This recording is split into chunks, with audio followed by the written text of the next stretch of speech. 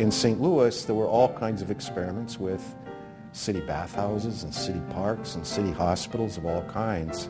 This was an experiment with prostitution. It was a problem everywhere, but especially in the big cities. So in 1870, the city of St. Louis passed a so-called social evils ordinance, which allowed prostitution so long as it was conducted in a brothel as opposed to out on the streets.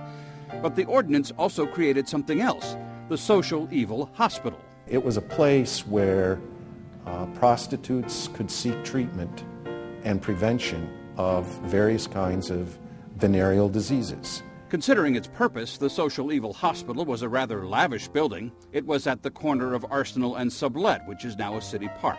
It's an interesting experiment.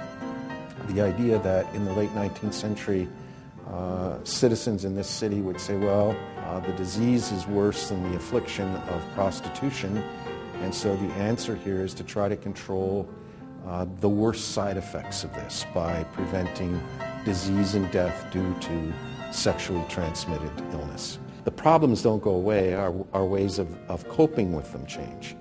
And this is just a 19th century response to what was an epidemic disease. As the fourth largest city in America at the time, St. Louis was frequently experimenting with new ways to deal with old problems, particularly related to health and safety. But the idea of a social evils hospital fell out of fashion almost as quickly as it was created. A year after it opened, it was simply turned into a hospital for women.